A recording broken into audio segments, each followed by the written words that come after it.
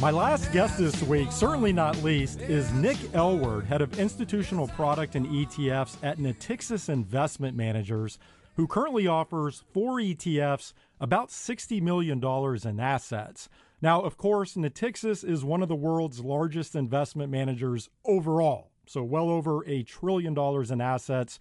And at least from my perspective, I think they're perhaps best known for their multi-affiliate approach, so partnering with some of the most respected names and brands on the investment management side. And Nick is now joining me from Boston. Nick, welcome to the podcast. It's great to be here. Thank you for having me.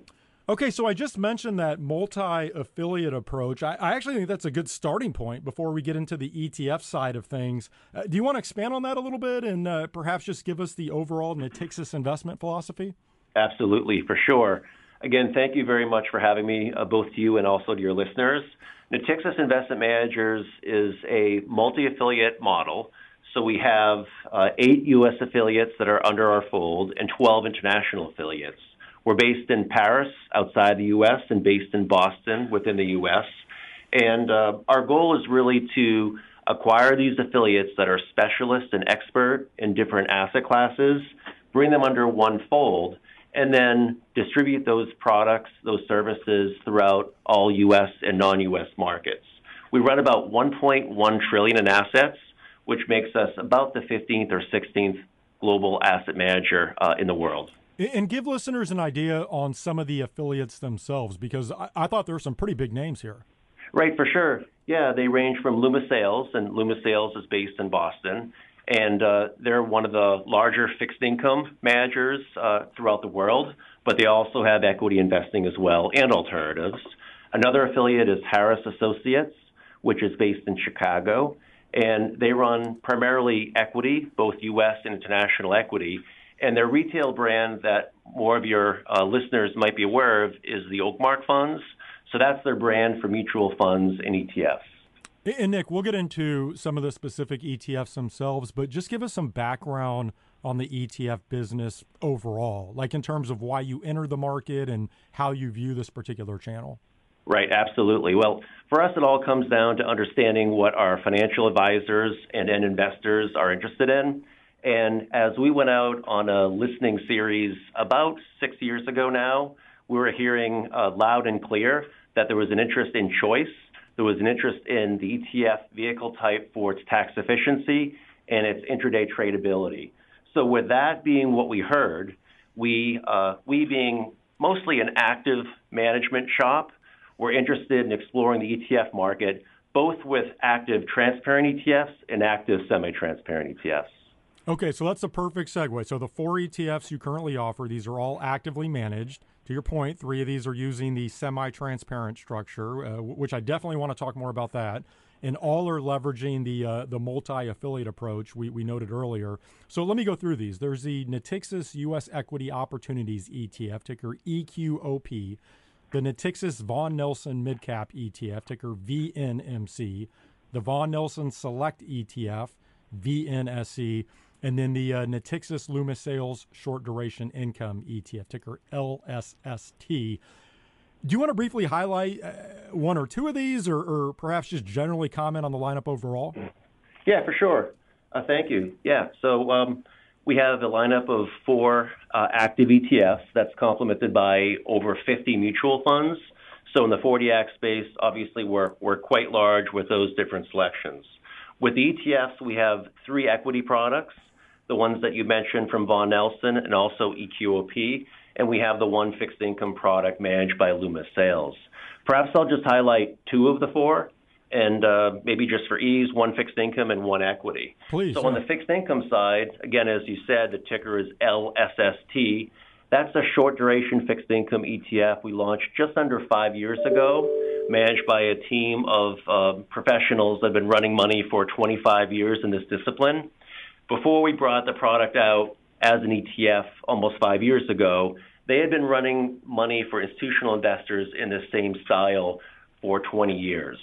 So we were satisfied with their performance on the institutional side. We were just entering the ETF business to support our retail investors and elected to bring this product to market for retail investors. And as of the last monthly close, which 11/1 is today's date, so we don't have the October data yet, but as of the September data, it's a 5-star Morningstar rated product. And then what about on the equity side? Yeah, on the equity side, I'd highlight VNSE, the Natixis Von Nelson Select ETF. And that's an ETF that is, it's a concentrated approach. It's focused on beating the S&P 500, typically has between 20 and 30 stocks in the portfolio. And the thing I like about this product, managed by Chris Wallace in combination with Scott Weber at Von Nelson, which is based in Houston, is that if you look at the performance over its 2+ year track record, it was right last year in a time when it was a risk-on market, and it's been right so far this year, which has been mostly, except for last month, a risk-off market. And it has outstanding performance since its inception about 2 years ago. So those are probably the two that I would highlight. Nick, let's talk more about the semi-transparent wrapper. And for full disclosure, I've been bearish on this structure overall, really for two main reasons. So number one, I do think investors value the daily transparency of the traditional ETF wrapper. And then number two, again, just from my perspective, I have not seen enough evidence that actually cloaking holdings helps performance. And in fact, there are plenty of examples of managers who have generated outperformance for at least periods of time using the traditional ETF wrapper. So give me the counter arguments here. Okay, sure. and hopefully I can say, great minds can agree to disagree, but nonetheless, we're one of the early entrants in the active semi-transparent ETF space. We partnered up with the New York Stock Exchange and elected to use their model for, as you say, cloaking the holdings on a daily basis. Our goal was to allow more of our portfolio managers who had concerns about maybe predatory investors front-running or free-riding their trades. So with that concern, they would only enter the ETF market if we could use active semi-transparent ETFs. So that was the basis for us wanting to do it. And with respect to what we think active semis can do, it's all about providing alpha, which is what active managers all are intending to do, of course, greater tax efficiency than some other vehicle types, and then the intraday tradability, which seems to be something that a lot of investors over the last 5-10 years have been valuing. So your points were around transparency. Investors want that. You were asking about the cloaking, whether or not that actually helps performance. On the transparency, I'd probably go back to the fact that there's about 12 trillion USD in actively managed mutual funds in the U.S., and there isn't daily transparency on that. Normally it's monthly or quarterly, and investors in those active mutual funds are seeking performance against an index, better performance, and better performance against peers. So I think if they're okay giving up that daily transparency, I think like-minded investors in ETFs might think the same way. And then in terms of cloaking, I'm not saying that the active semi-transparent ETF would improve performance, but what it should do is allow for the same kind of stock picking prowess that's done in a more disguised or cloaked way to get into the ETF vehicle type, which should provide better tax efficiency for investors. So that's what I'd say. And in the end, we're just all about providing choice to investors. If they want our asset management skill in a mutual fund or an SMA or an ETF, we want to provide that. If we can build a product that's transparent as an ETF, we'll do that. If the portfolio management team needs the cloaking, as you say, we'll do that. So that's how I'd respond to that. No, and I think that's a good point. Sometimes we tend to get caught up in the minutia. We're just too close to the industry. But I guess let me ask you this, Nick. So why do you think traction has been slow overall with that semi-transparent wrapper? So last week, you may have seen this, Ignites reported that according to Morningstar, semi-transparent ETFs only had about $4.5 billion in assets, which is really a small sliver of the active ETF market, which itself is still pretty small. It's growing significantly. We can talk about that, but still small overall. And nearly half of that $4.5 billion was in one ETF. So why do you think these have been slow to gain traction? Yeah, so definitely a great question. as I think about how a nascent business grows, it definitely isn't overnight. I can think back to when the first ETF launched and then the first active transparent ETF launched. And it wasn't a bonanza of new assets on day one or year 2. It was a slow build as those products gained acceptance. And also, really importantly, those products gained platform placement. Right now, a lot of the active semi-transparent ETFs are not available as broadly as, say, the passive ETFs or as active mutual funds are. So without a lot of placement on some of these larger wirehouse and independent platforms, you're not going to have a lot of sales because you're not exposing yourself to as many financial advisors who could actually utilize those products.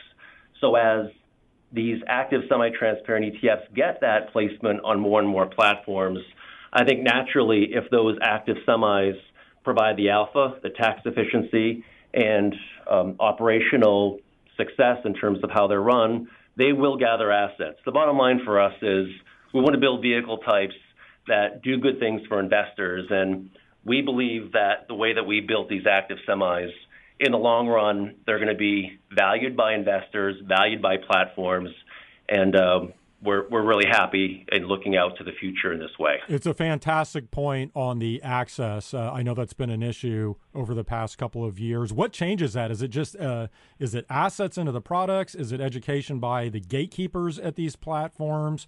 Is it investor? I just what opens up that gate? Right. Yep.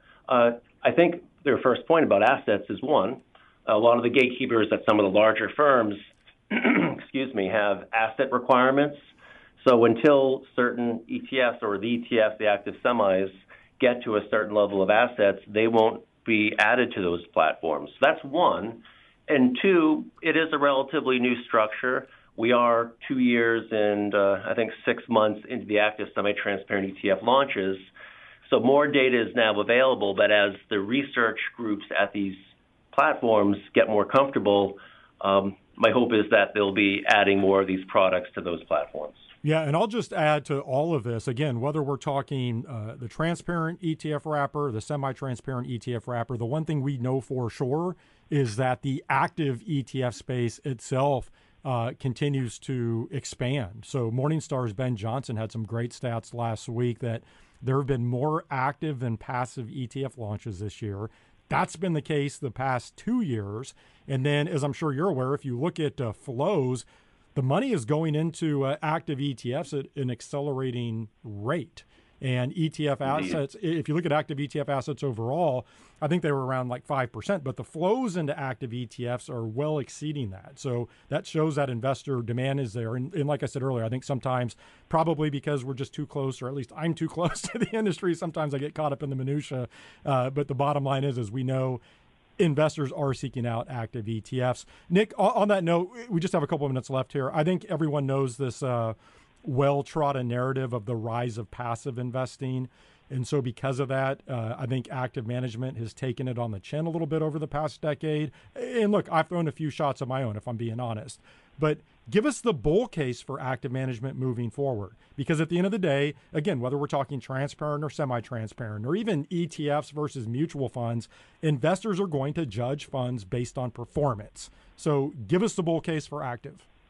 Yeah, for sure. And I don't think it's an either or for active versus passive. I think a lot of investors will use a combination of both active and passive, but specifically around why active could be useful for certain investors in the current market, it really comes down to the expected volatility. We've seen tremendous volatility this year, last year, and certainly go forward. I presume that we'll see similar volatility. I've seen levels at the VIX that are over 36 at one point this year, which is sizable. And last year, of course, with COVID, it was even higher. But nonetheless, when you're thinking about your portfolio that you own, whether it be a mutual fund or an ETF, oftentimes you're wondering who is at the helm of this product and how will they navigate extreme volatility in the market. And knowing that you have someone looking after your interests with the product that you own, that is caring about every security in your portfolio, making active decisions on whether or not that should be included in your portfolio on a daily basis, is something that a lot of people value. Rather than owning a slice of every stock that could have obvious negative sentiment currently, but you own it and you can't get out of it unless you sell the overall product. So I think a lot of people, by their nature, are interested in having that captain at the helm of the ship, guiding them as they go through their investment journey. Well said. I think a perfect ending spot for us. So great to finally have you on the podcast. Really enjoyed the conversation this week. Thank you for joining me. Oh, thank you for having me, and I love the podcast. I'll be listening every week. Have a good one. Outside the United States, this communication is for information only and is intended for investment service providers or other professional clients. This material must not be used with retail investors. This material may not be redistributed, published, or reproduced, in whole or in part. The analyses and opinions expressed by external third parties are independent and does not necessarily reflect those of Natixis Investment Managers. Although Natixis Investment Managers believes the information provided in this material to be reliable, including that from third-party sources, it does not guarantee the accuracy, adequacy, or completeness of such information. The analyses and opinions referenced herein represent the subjective views of the author as referenced, are as of November 1, 2022 and are subject to change. There can be no assurance that developments will transpire as may be forecasted in this material. In the United States, provided by Natixis Distribution, LLC 888, Boylston St. Boston, Massachusetts, 02199. Natixis Investment Managers includes all of the investment management and distribution entities affiliated with Natixis Distribution, LLC and Natixis Investment Managers S.A. This material should not be considered a solicitation to buy or an offer to sell any product or service to any person in any jurisdiction where such activity would be unlawful. Investors should consider the investment objectives, risks and expenses of any investment carefully before investing. Assets under management, AUM, as of June 30, 2022.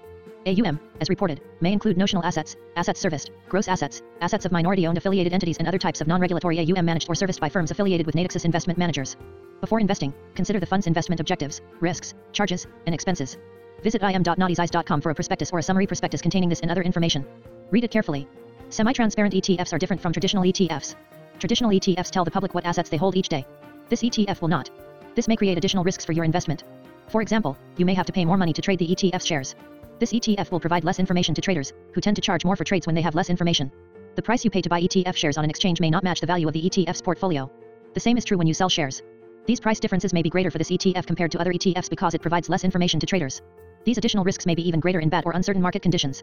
The ETF will publish on its website each day a proxy portfolio designed to help trading in shares of the ETF.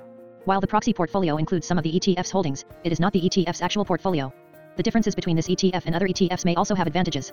By keeping certain information about the ETF secret, this ETF may face less risk that other traders can predict or copy its investment strategy. This may improve the ETF's performance. If other traders are able to copy or predict the ETF's investment strategy, however, this may hurt the ETF's performance. Authorized participant concentration risk. Only an authorized participant, may engage in creation or redemption transactions directly with the fund. The fund has a limited number of institutions that act as authorized participants, none of which are or will be obligated to engage in creation or redemption transactions.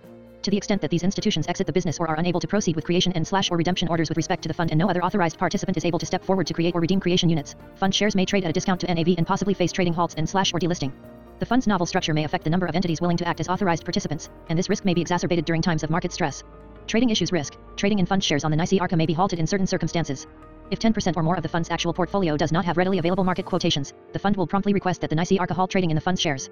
Such trading halts may have a greater impact on the fund compared to other ETFs due to its lack of transparency.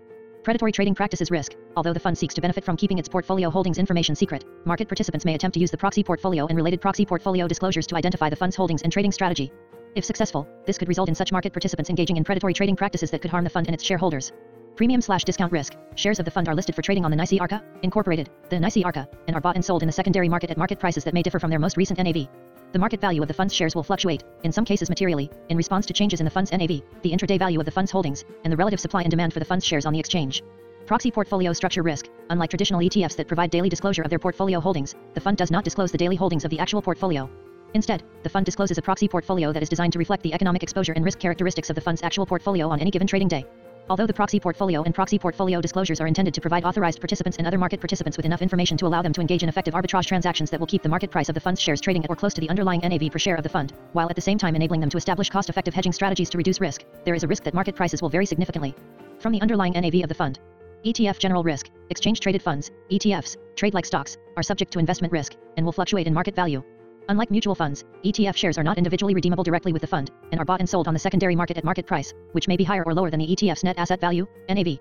Transactions in shares of ETFs will result in brokerage commissions, which will reduce returns. Active ETF. Unlike typical exchange-traded funds, there are no indexes that the fund attempts to track or replicate. Thus, the ability of the fund to achieve its objectives will depend on the effectiveness of the portfolio manager. There is no assurance that the investment process will consistently lead to successful investing. Equity securities risk. Equity securities are volatile and can decline significantly in response to broad market and economic conditions. Foreign securities risk. Foreign securities may involve heightened risk due to currency fluctuations. Additionally, they may be subject to greater political, economic, environmental, credit, and information risks. Foreign securities may be subject to higher volatility than U.S. securities, due to varying degrees of regulation and limited liquidity.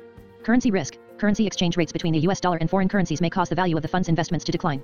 Small and mid-cap stocks risk. Investments in small and mid-sized companies can be more volatile than those of larger companies. Proxy portfolio structure risk. Unlike traditional ETFs that provide daily disclosure of their portfolio holdings, the fund does not disclose the daily holdings of the actual portfolio.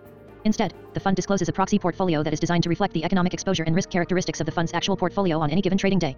Although the proxy portfolio and proxy portfolio disclosures are intended to provide authorized participants and other market participants with enough information to allow them to engage in effective arbitrage transactions that will keep the market price of the fund's shares trading at or close to the underlying NAV per share of the fund, while at the same time enabling them to establish cost-effective hedging strategies to reduce risk, there is a risk that market prices will vary significantly from the underlying NAV of the fund.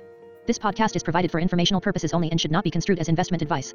The views and opinions expressed above may change based on market and other conditions. There can be no assurance that developments will transpire as forecasted. Performance data shown represents past performance and is no guarantee of, and not necessarily indicative of, future results. Total return and value will vary, and you may have a gain or loss when shares are sold. Current performance may be lower or higher than quoted. For most recent month-end performance, visit im.naughtie's.com.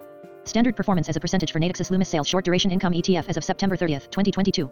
Natixis Loomis Sales Short Duration Income ETF, market price, 3 months, minus 1.20, YTD, minus 4.79, 1 year, minus 5.37, 3 years, 0.31, since inception December 27, 17, 1.38.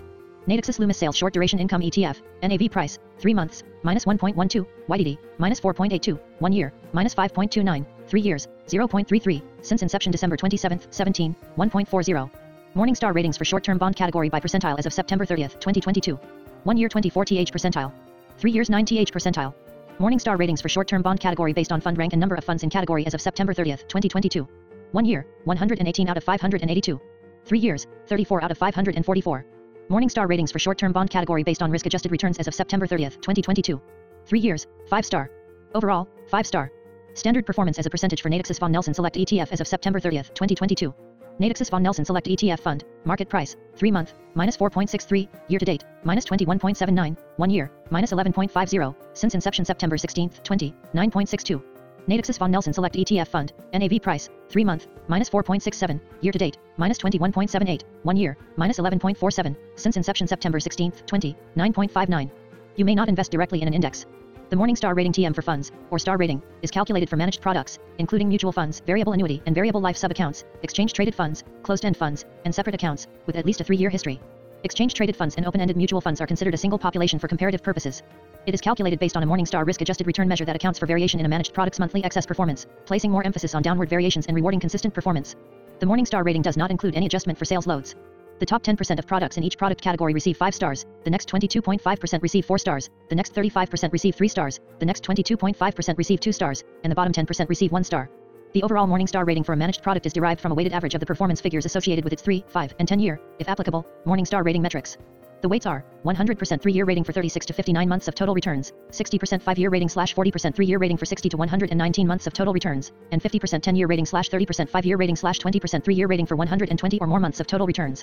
While the 10-year overall star rating formula seems to give the most weight to the 10-year period, the most recent 3-year period actually has the greatest impact because it is included in all 3 rating periods. Past performance is no guarantee of future results. Copyright 2022 Morningstar, Inc. All rights reserved. The information contained herein, 1, is proprietary to Morningstar and / or its content providers, 2, may not be copied or distributed, and 3, is not warranted to be accurate, complete, or timely. Neither Morningstar nor its content providers are responsible for any damages or losses arising from any use of this information.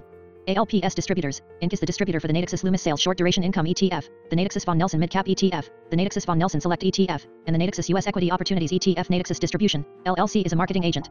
ALPS Distributors, Inc. is not affiliated with Natixis Distribution, LLC. Natixis Advisors, LLC does not provide tax or legal advice.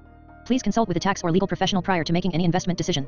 The information presented in this podcast may have been or obtained from third-party sources believed to be reliable. However, Natixis Advisors, LLC does not guarantee the accuracy, adequacy, or completeness of such information, nor do we guarantee the appropriateness of any strategy / fund referred to in this report for any particular investor.